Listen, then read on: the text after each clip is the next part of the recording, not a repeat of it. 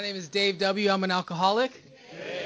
I'm really excited to be here. Thank you so much for the invite. I love AA. I love this way of life. I feel super fortunate, super grateful to connect with you all. I get a little bit of time tonight to tell my story, talk about what Alcoholics Anonymous has done for me and through me, and celebrate the freedom that is recovery. Thank you all for being here. Thank you for all who welcomed me at the door, did what we do around here, extend the hand of AA. I have a little bit of time tonight, so I do want to feel like I might need some support from the group. If you hear something that you connect with, like a little smile or a little head nod goes a long way for me. I do feel your energy. I am attuned and awake and alert to the signals of the universe, and I'm able to detect what's going on in the room, and I do feel safe here. I do want to invite the opportunity to get vulnerable, talk about my life, be honest with you guys, and do the things that we do around here. Hopefully I can bring some fun and some joy into it all. I have a tendency to get really serious sometimes. Don't be alarmed. I'm just really passionate about AA. I get excited about the process. I get excited about being a sober man, and I'm a product of the process. I've been through the steps. I've had a spiritual awakening as a result of the steps, and I'm not afraid to say it. I will make a point-blank declaration that God has done for me what I could not do for myself. And I'm a literature guy. I do want to just state right off the back that you don't need to do it the way I do it. You don't have to read the big book with pens and highlighters and sit through workshops and know the words that are in the big book to be sober. You don't need to do any of that. Those are things that I have found work really well for me. And sometimes I fail to remind that there's a lot of ways you can do this thing. I mean, you can get sober so many ways. Because Alcoholics Anonymous is the only thing that ever worked for me. It's the only message that I'm qualified to carry. And so I come to you with that message. Sometimes people say, Dave, man, you did a great job. You carry such a great message. And my story's cool and all, but the message that I carry is not my message. I carry the message of the first 100 men and women, the anonymous legacy of Alcoholics Anonymous. It was shown to me, the path that was blazed, and I joined. I just followed suit. I do believe that once you have a spiritual awakening as a result of the steps, you can develop some independent thought. You can have some of your own ideas about the program and all of that. But the best thing I ever did was just walk up to someone point blank and ask him if he could take me through the steps using the big book. And there was a man, he met with me every week, and we did some reading and some underlining and some talking, and he gave me some assignments to do, and I don't know, it changed me constitutionally from the inside out. I'm a different person as a result of the steps. And, that's an important thing for me to say, because the way that I grew up with my mind and my ego, I never thought that something especially if you're talking about a book, that just sounds really weird, right? I was highly gifted as a kid. I was put in magnet programs. If you were going to tell me that the destruction of my life was going to be able to be salvaged by way of a book, it would sound like something in a movie that I watched, right? Like this mysterious book. And so I do want to offer that if I refer to the big book of Alcoholics Anonymous, I'm not worshiping the book itself. We're talking about the process of recovery that leads one to this power, right? And the book is a roadmap by which one can do that. And there's a lot of really cool stuff in there. I do come from, like I said, some slightly rigid forms of recovery, very matter of fact. I think I had to be rigid to get the freedom that I have today, but I didn't get free so that I would live the rest of my life real rigid, right? So I want to talk about me. I'll tell you a little bit about what I've been through. I am older than I look. I am 37. I got sober when I was 24. I got separated from alcohol for the last time in September of 2006. And I do stand before you a recovered man. I recovered from the hopelessness of alcoholism. I'm no longer hopeless. I live a life that's filled with optimism, hope, joy, excitement. When I wake up in the morning, I can't wait to see what the day has in store for me. I am not in bondage of my illness. I am not suffering. I'm not scraping by, just waiting to get to midnight to get another day clean and sober. I walk the earth a free man. And free men and free women can go anywhere on this earth other free men and free women go without disaster, provided I'm willing to maintain a certain simple attitude. And for me, the attitude is God is everything. If God can restore an alcoholic of my type back to sanity, make me useful, stand me up tall, allow me to look the world in the eye, say what I mean and mean what I say, it's a tall order. And I'm just going to go ahead and say, if that's possible, anything's possible. Character defects can become removed. Low bottom alcoholics of my type can become lifted up, become useful members of society. I didn't know AA was about becoming useful. I thought it was just about being sober. And I learned that there's a difference between sobriety and recovery. I learned that I could be skyrocketed into the fourth dimension of existence where things are way, way different, that it's not just me limited by my own thinking, that I can gain access to power, I can become intuitive. These aren't things you hear a lot in a lot of AA meetings. I by no means want to criticize Alcoholics Anonymous as a whole, but I am of the opinion that we do spend too much time emphasizing the first 3 steps and not enough time emphasizing the last 3. In steps 10 and 11 and 12, there's a lot of promises that are offered to us here, and I believe in them. It's not just the 9th step where there's promise, by the way. There's promises all throughout the steps, right? In the 5th step, it says, I'll be able to look the world in the eye. I'll be able to be alone at perfect peace and ease, huh? It's talking about some things that could happen just from reading inventory. I was told early on that if I do the steps wholeheartedly and I make all my amends, I can get brought to a place where I can trust my thinking again. This is some dangerous talk, right? Don't hear me wrong. That is not coming from a place of ego. That's coming from a place of trusting God and trusting the process of Alcoholics Anonymous. Just like that, I could be skyrocketed back into the first step, into my illness, into the insanity of alcoholism. And I've been there, but I haven't picked up a drink since September 2006. And for that, I'm truly, truly grateful. I do come from West LA. I'm from, Rancho Park. I went to Palms Middle School, Hamilton High School, Culver City area, just on the border of West LA, Santa Monica. I was always told that I was a good student. I got good grades. My parents were happy, but I think a lot of us identify as having something a little bit off when we're young. Like I knew something was a little off. I hear often people say I didn't feel comfortable in our skin. I think what's true for me is like I just didn't feel comfortable in my clothes. So something was like a little off. My boxers were like riding up. I was just a little uncomfortable. But when I took my first drink at age 12, it did something for me that I didn't think it did for other people. I mean, I could feel it kind of rocket my whole body, right? And give me that sense of like, okay, I can do this thing called life. So I do come from a genetic legacy of alcoholism. On one side of the family, there's a lot of chronic disease, alcoholism, smoking, cancer, death, you name it. And on the other side, there was less of that. And I do think I picked up some of those genes. I don't want to get lost in the whole genetic talk. I am a scientist today, but that's not where this is headed. What I do want to share with you is that it's important for me to know that this was not a phase. This wasn't like a thing that happened where I needed a little bit of treatment. The underlying psychological issues went away, and now I can drink normally. Like, I'm thoroughly convinced that I will never be able to use alcohol successfully, and trust and believe I have tried. I am not the one who will be able to revisit at some point. I'm thoroughly convinced of my problem. I'm a real alcoholic. I've been to the gates of insanity and death, and I'm willing to put my life on the line for a drink.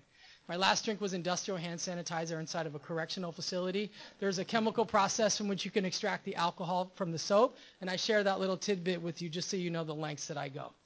But when I started drinking, it did something special for me. I'm not someone who started drinking and it crashed and burned. Like, as I drank more, my life got better.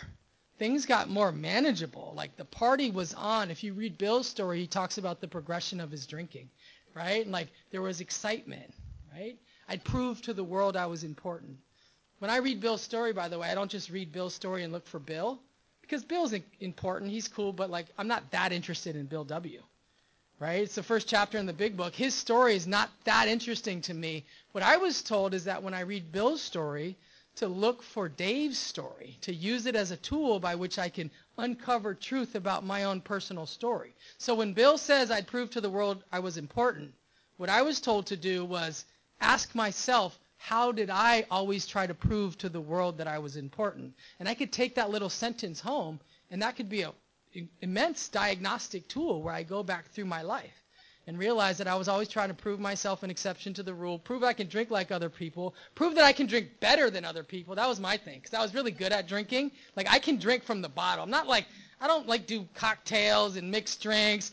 I drink Jameson Irish whiskey from the bottle, right? I drink while I drive, not just drinking and driving, drinking while driving. I'm a flask drinker. I buy little bottles. I keep a flask in my trunk. I have little minis. That was my big hustle, right? I knew that if you had an open container, there was an extra criminal charge. So my best thinking was, if I get a bunch of small mini alcohol containers and I'll just drink them and fling them out the moonroof, at least I won't have an open container, right? So this is who you're dealing with. I have the mind of a chronic alcoholic, which means I'm always looking for a shortcut. In my case, I'm very self-seeking. I think that I'm going to get over on the world. I want to run the show. And here's the truth. I did for a little while. No, I got pulled over drunk. I walked the line. That's who I am. I'm a semi-functional alcoholic. I also use other things that allow me to stay up for days at a time. Eventually they start to have a reverse effect, by the way. I'm someone that can wake up and have a drink right away just to get out of bed in the morning, right?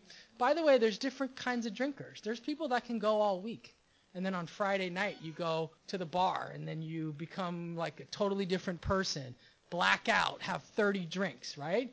That's like a kind of alcoholic. If you read the doctor's opinion, he describes the classification of alcoholics, and there's 5 types. See, that's why the big book is really helpful to me. My sponsor, who is well-versed in the literature, he took me through the doctor's opinion. He was like, here's the classification of alcoholics. Let's look at the 5. Let's figure out which ones you are, right? And I've met people that said they're all 5. I was the one. I'm a more mind-dominant alcoholic. It's less about what happens when I put one in my body and more about what happens when I don't. Right? So there's different types of alcoholics. Some people drink and lose all control and they black out completely. That's great. I did a little bit of that, but the way I drank wasn't 30 drinks. I just needed 1 drink every 30 minutes. You see, I want to make it work for the whole day. In fact, I want to stretch this thing out for my whole life. I want to be able to drink successfully until I'm old. That was my great obsession, that I would be able to pull this thing off. Sometimes things got really bad. It got dusty, but I figured the dust would settle. Eventually, I'll rise myself from the lethargy, assert my power of will, emerge triumphant, take victory over the alcohol problem, and be able to look back and say, it was tough, but I did it. Me. I pulled it off. That's the American way, right? Try harder. Lift yourself up by your bootstraps. If things get rough, you redouble your efforts. And that's how I was raised. That was the music that I listened to, the message that I got from my father. But alcoholism is a little bit different. There's something about me, I'll speak for me, that's unique, right? When it comes time to quit, I find that I cannot quit entirely, which means that I can quit for a short period of time. I can go to a treatment center.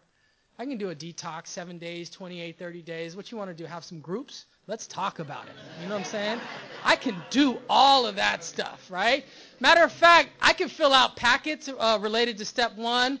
I could get really honest with the drug and alcohol counselors. I could tell you about all the OxyContins that I did in the early 2000s. I can go all the way in. I can get honest about my issues. But here's the truth, right? Is that at some point, eventually, my mind tricks me into using alcohol again. Even when I don't want to, when I have every reason to stop, when I make a firm resolution that I'm never going to do it again, I always drink again. And that's what alcoholism looks like for me. And again, there's different people, so we all have different issues. There's a wider net being casted in 2019, and many more people are coming into AA with lots of different issues. And, everyone's welcome here. The only requirement is a desire to stop drinking. But if you be a real alcoholic that's been to the gates of insanity and death, and you put your life on the line for a drink, and you know that when you leave the treatment center, that when you're left untreated, you will drink again, the best advice I can give you is to find someone who's a real alcoholic. that's been through the process, that knows how to show you precisely how to recover. Not kind of, sort of, maybe. There's a lot of also vague recovery. It's just like, oh, call me every day. Just go to a meeting and you're going to be okay. I don't know if you have what I have, but I was told when I was newly sober for this last time that I was not going to be okay. That's the truth. I don't know if you have what I have, but I've almost died multiple times. I've been in car accidents, home invasion robberies, you name it. God spared me. And I got sober with the truth. And the truth was really, really uncomfortable. That I'm suffering from an illness which only a spiritual experience can conquer. By the way, alcoholism, hate to say it, hate to break the party, but it's a life-threatening mental illness. It's a diagnostic category in the mental illness psychiatry manual, and people die from it on a regular basis. And that was what I needed to get sober on, right? The truth about what I have. And from that debilitating first step, it made it really easy to go on through the steps because I didn't have a lot of good choices, right? In my mind, if I have other options to explore, I will go explore them. Anything but AA. My grandfather was a sober member of Alcoholics Anonymous, and what he had did not seem attractive to me. It didn't. He was like an old man. He smoked cigarettes. He put a lot of salt on his food. He had lost his ability to communicate well. When I was 9, he tried to make an amends to me. And I was just like horrified. I was like, Mom, what just happened? I don't know what he's talking about. So that was my introduction to AA. It didn't seem attractive to me. By the way, a couple days before his funeral, I was in a car accident and I hurt someone, and I missed his funeral because I was incarcerated. And I have since been able to go connect with him at the graveside level. And my mom gave me from his. He had a trailer park in Fraser Park that was turned into a 12-step like a meeting hall where he lived. And I got like his daily reader. He has a morning meditation book. And at 3 years sober, I got to go through for a whole year and see what my grandfather underlined. Right? The legacy of Alcoholics Anonymous is real in my family. Not just the legacy of death and disease, but the legacy of recovery. It just didn't appeal to me when I was a young kid. And when I came into treatment centers and people were speaking from the podium and talking about recovery, it didn't appeal to me either. And the reason is because my mind rejects the help, because my mind wants to find its own path. My mind wants to solve its own problems. So I got sober in 2006. I had 5 felony convictions. I had never had a real job. I had been in school, but I never graduated. I couldn't pull it off. My college years in the late 90s, early 2000s were spent at raves. I went to all of the big monster raves in the early 2000s, and we did the thing. Beads, ecstasy. I had a pacifier. I did all the things. I did it all. Okay.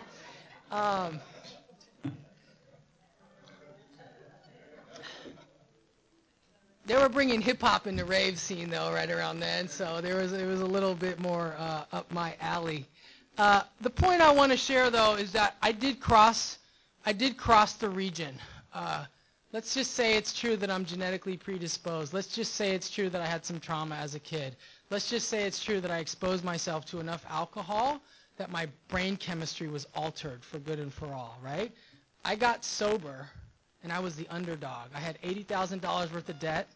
I had been in a car accident. That was my fault. I had a felony DUI with great bodily harm and a hit and run. I fractured someone's cheekbone. The airbag came out, and she had a stress fracture on her cheekbone. Questionable, though. She turned out she was a secretary for a big law firm, and I got sued. I got sued for money that I didn't have. And here's what's important to say about that. I was a drug dealer, and I made a lot of fast money. Easy come, easy go. I spent money quickly, and when I had my first case, I was devastated, right? Because there was like criminal charges and there were civil charges, and I assumed that I could go to rehab and get off, but like that's not what God had in store for me, right? Like I got the worst of the worst deal. I got sentenced. I caught a second case. All the worst things that I could have ever imagined happened to me. And you can imagine me getting sober in 2006. I was devastated. Like, not only did I owe 80 grand, I have 5 felonies. Like, what am I going to do? And now my dad's on me, like, breathing down my neck. What are you going to do? You know? And, like, I didn't have a college degree. I didn't have a lot of skill sets. I mean, I could count money fast. You know what I mean? I could put money on a Tanita scale. We could make some transactions, but I had no real work experience, and I was in a treatment center, and I worked at a thrift store, and I used to sweep the floor and I would use my money to buy used clothes. Those were the circumstances that I got sober in. So I just want to let you know, whatever your circumstances are, job or no job, wife or no wife, it doesn't matter. You can get sober no matter what your circumstances are. Your family won't talk to you. You have done some things you're really ashamed of. You have engaged in all kinds of conduct that you have kept secret. All of those things are things we know about here in Alcoholics Anonymous. You can stay sober no matter what your present circumstances are. And I came to, I remember the Marina Center. That's in Culver City. It's in West LA. They took me there from the treatment center. And I had heard a couple speakers that really got my attention. You know, when I'm newly sober, I'm not like rushing off to go to the book study, right? I'm okay to go to a speaker meeting. And by the way, I had been to a couple treatment centers by this time. I had had panels come in. I had had people tell me enough about AA. I had my mind a couple moments where like, I like what that person's saying. They get loaded the way I get loaded. Should I ask them for their number? And then I'm like, nah, that person can't help me because, see, my alcoholism is aggressive. It progresses over time. And when I get close to accepting help, my mind snaps in and uses my own thinking to bring me back to drinking again. It's tricky. I'm talking about like being in a treatment center, and my mind is like, you need to go see that person and collect that debt. Right? Little do I know that there's a drink behind that door. Like, I don't even know what's going on with me. So I get sober. I first surrendered to wanting to be sober. And if I'm honest with you, like, I had a testing order, and I had a PO, and I was on high risk, and I had to call every day to see if I would have to urinate. I'm not talking about insurance urination. I'm talking about urinating for the criminal justice system. And it was devastating. But I went to the Marina Center, and I heard people speaking. I heard the life story. The life story was fun to me. It got my attention. Laughter was medicine. When we can laugh in early recovery, it's a very, very healing thing. But the thing that really got my attention were the people that were talking about living life back in the mainstream, like that had reintegrated back into life, that had families and jobs. In the book, it says we practice these principles in our homes, occupations, and affairs. That really got my attention because AA can come across a little bit like, oh, that's all you do now, right? All you did was drink, and now all you do is AA. Like, my mind's like, get a life, right? By the way, I do a ton of AA. I'm 12 years and 3/4. I lead workshops. We do this thing. It's not out of necessarily virtue. I got into this thing out of necessity because I saw the truth about my condition when I had a real first-step experience. Left to my own devices, I will drink again. That's who I am. So I heard the message. There were people that were talking about the promises associated with the latter part of the steps, and I heard something that really got my attention. They said there's a primary promise here in AA, and that's a spiritual awakening as a result of the steps. That is the message of AA. And if you're looking for a sponsor, you want to find someone that's had a spiritual awakening as a result of the steps. Not just someone that's going to try to manage your life. I don't know, there's a lot of sponsors that I've seen that like kind of try to keep people down, right? Like disempower people, tell you what you can't do. And I got sober in like West LA where we had people with books under their arms, and they were like, let's go through the steps and show you how to be a sponsor so you can be your own man, your own woman. You could stand in your own brand of dignity. And that really, really got my attention. Maybe I'm an egomaniac. Maybe that's what it is. But I wanted to be free. And so it turns out that the message that's in the big book, it actually matches the message that I was hearing, and it is the message that I carry to you. If you work the steps, you can gain access to power. It does not have to be a life filled with scraping by and being powerless. You can actually recover. It says when the spiritual malady is overcome, we straighten out mentally and physically. It talks about overcoming the spiritual malady. And so this guy, he met me once a week. Whenever there was an instruction, he told me to go home and follow the instruction. So, for example, when it says we ask God for his protection and care with complete abandon, I think we read it tonight. It wasn't just a thing that we read and breezed through. He actually told me to go home and ask God for his protection and care with complete abandon. And then he took it one step further. He said there's a difference between asking and then asking with complete abandon, right? And I was like, The book says things like there is no middle-of-the-road solution. It says that half measures availed us nothing. I was told if you do this thing kind of, sort of, maybe, you might get nothing out of it. Even if you do it 80% of the way, you might get nothing out of it. And I was like, when I used to smoke crack cocaine and drink Jameson Irish whiskey, I gave it 100%. Why don't I do this AA thing 100%? So I surrendered to being sober, then I surrendered to doing AA, then I surrendered to wanting to do the 12 steps, and then I surrendered to wanting to do the 12 steps as they're outlined in the big book. And that was the thing that really, really did it for me. I ended up going back to school in my first year of sobriety, and I had an incredible experience. I had to get my GPA back up to a 2.0. So you can't graduate. You can't graduate unless you have a 2.0. So I had to take a bunch of classes to get it to I think I have the lowest GPA of anyone to ever graduate from that university. Funny thing is I've been there in the last few years as a visiting lecturer, right? I've been able to go to the university that I had to take a year and a half off from, that I almost didn't graduate, and go there and teach their students. It's the coolest thing ever. Sobriety's been really, really real to me. It's not just about staying sober. It's about a lot more than that. And I'm just grateful for the men and women that encourage me to chase my dreams. I remember I had a Tuesday night home group, and I was 3 years sober, and I got into graduate school, and there were some people that were like, this is your home group, which means that, like, we own you, right? And I had enough sobriety at that time. I had a class on Tuesday nights, right? And I watched what happened. I was like, I don't know. I kind of took a commitment at my home group, and I had a class that came up on Tuesday nights. And I remember seeing there was a couple people that were like, yeah, I don't know. You just took this commitment. And then there was a couple people that were like, yo, Dave, no, you go chase your dreams. You're sober now. You can do things that you want to do. No one owns you. You answer to your Creator. Take it into prayer and meditation. See what feels right for you.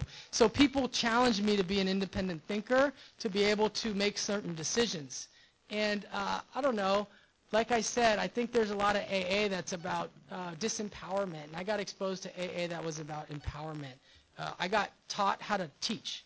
So, in other words, my sponsorship experience was a leadership training institute. He told me that I'm looking past you and I'm looking at the person you're going to help. That the whole point of me taking you through the steps is so that you can do this with someone else.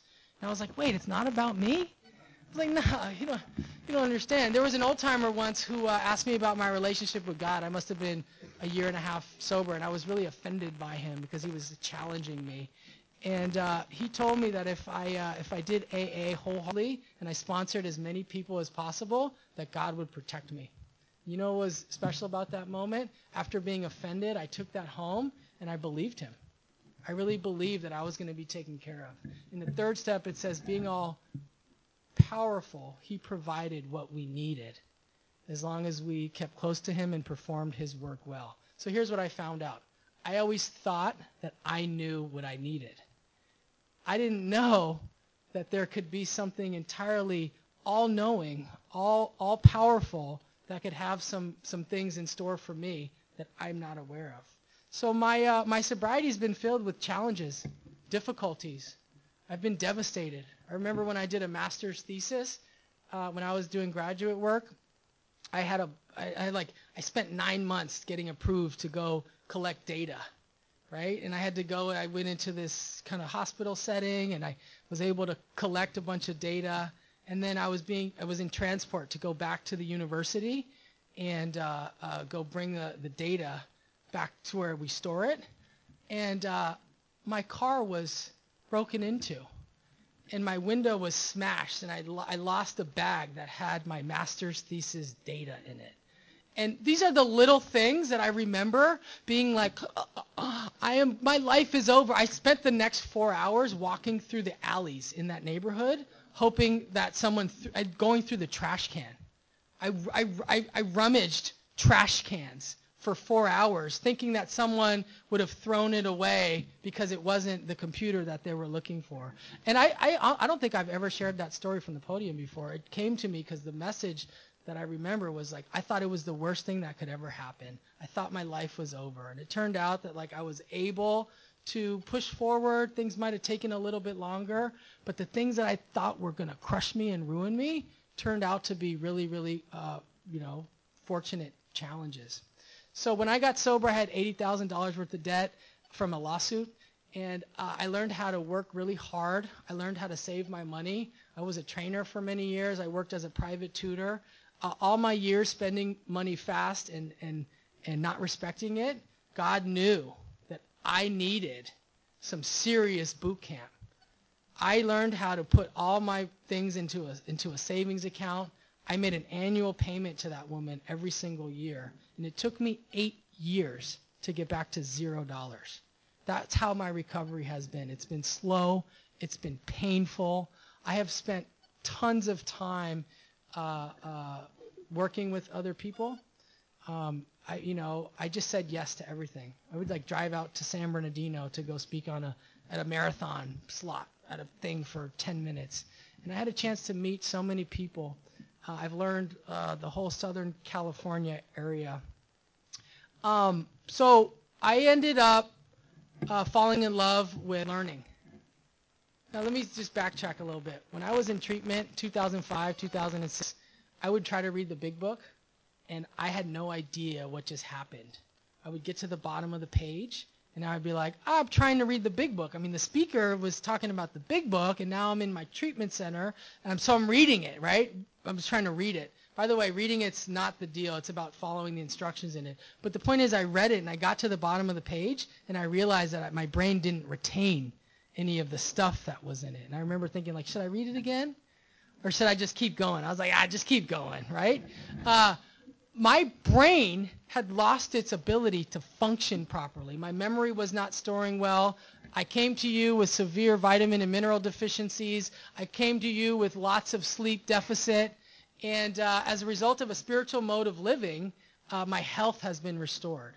It's not just about I'm sober. I believe that through spirituality, nutrition, exercise, a lot of reading and learning, that my brain has been rewired and been put back together in a way that takes what used to be my worst enemy, right, my thinking, is now the thing that I use for my career to develop intellectual property, to write papers that have been published in large academic journals. So my brain that was hijacked by alcohol, crystal meth, crack cocaine, and heroin, right, has been restored over the course of many, many years. When I sleep at night, I don't have intrusive thoughts, nightmares. I wake up.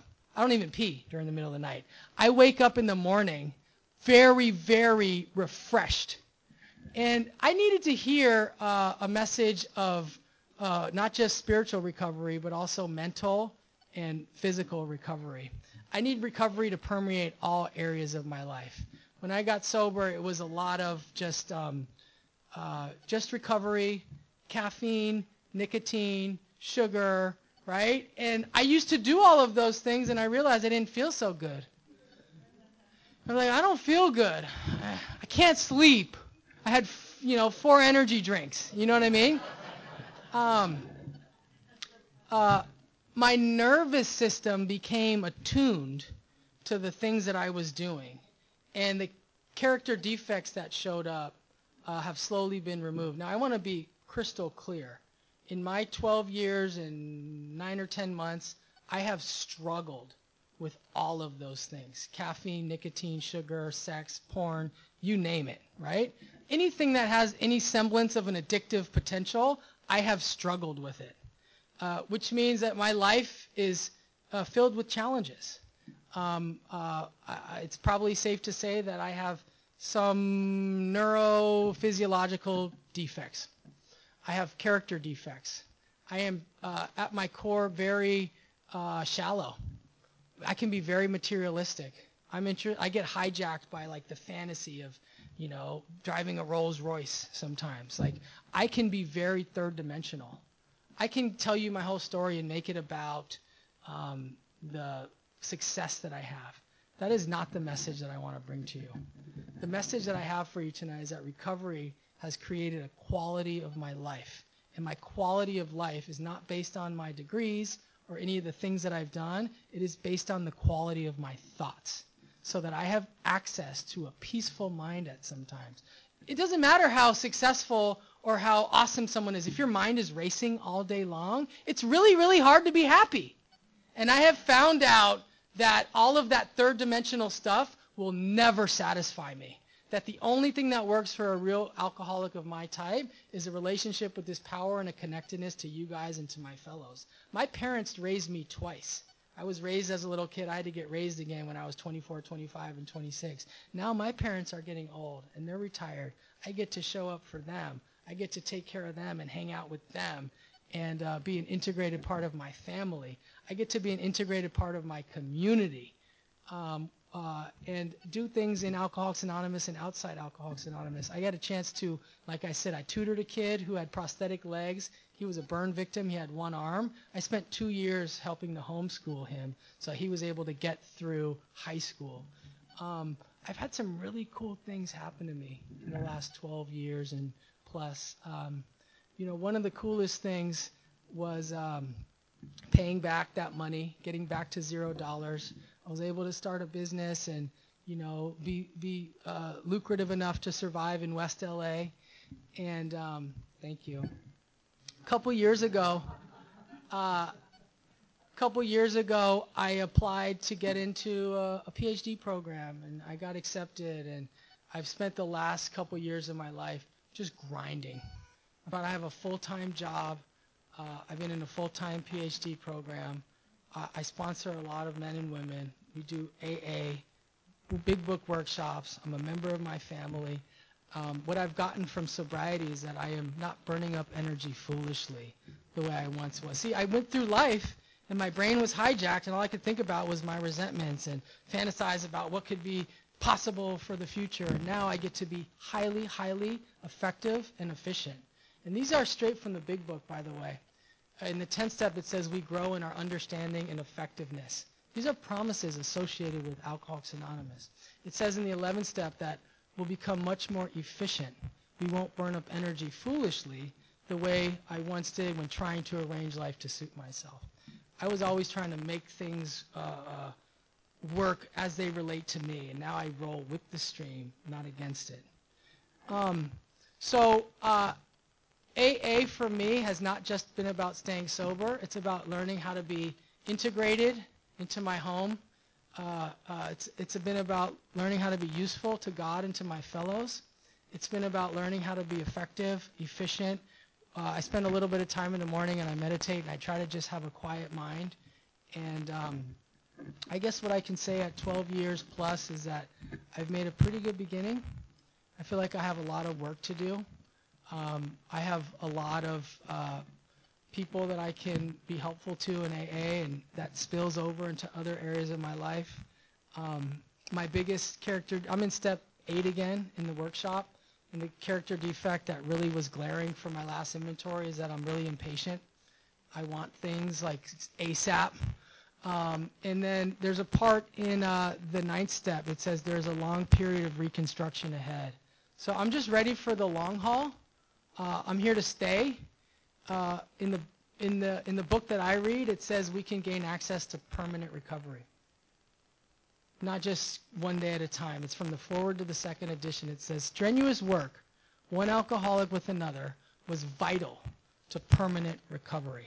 Now, I am not standing up here telling you that I have permanent recovery, What I'm telling you is that I'm eligible for permanent recovery because I've deemed myself eligible for every single promise in the big book. All the promises throughout there, they're talking about me. And that's the tenacity and vigor by which we approach the steps. If you haven't been through the program, I do want to welcome you to AA. I believe that until you've been through the steps, you can be a newcomer. I believe that you can be sober a long time and never have actually been through the process and still have a semblance of newness to you. In my home group, people that are 2 years sober can sponsor people that have 10 years sober because it's not about time. It's about experience with process, and it's about quality of life. I read my last inventory to one of my sponsees because it's not about big me, little you. We do this thing shoulder to shoulder. We equal the playing field, and we walk this thing together. It's a we program. It's not about a social hierarchy. It's not about me being the great grand sponsor. It's about all of us doing this thing collectively and creating the collective energy of Alcoholics Anonymous. It works really, really well when you use the big book and you do it in a group. If anyone's interested, we do have workshops and things like that in Santa Monica. We have some really cool stuff going on. I love making new friends, and I'd love to make some friends with you tonight. Thanks.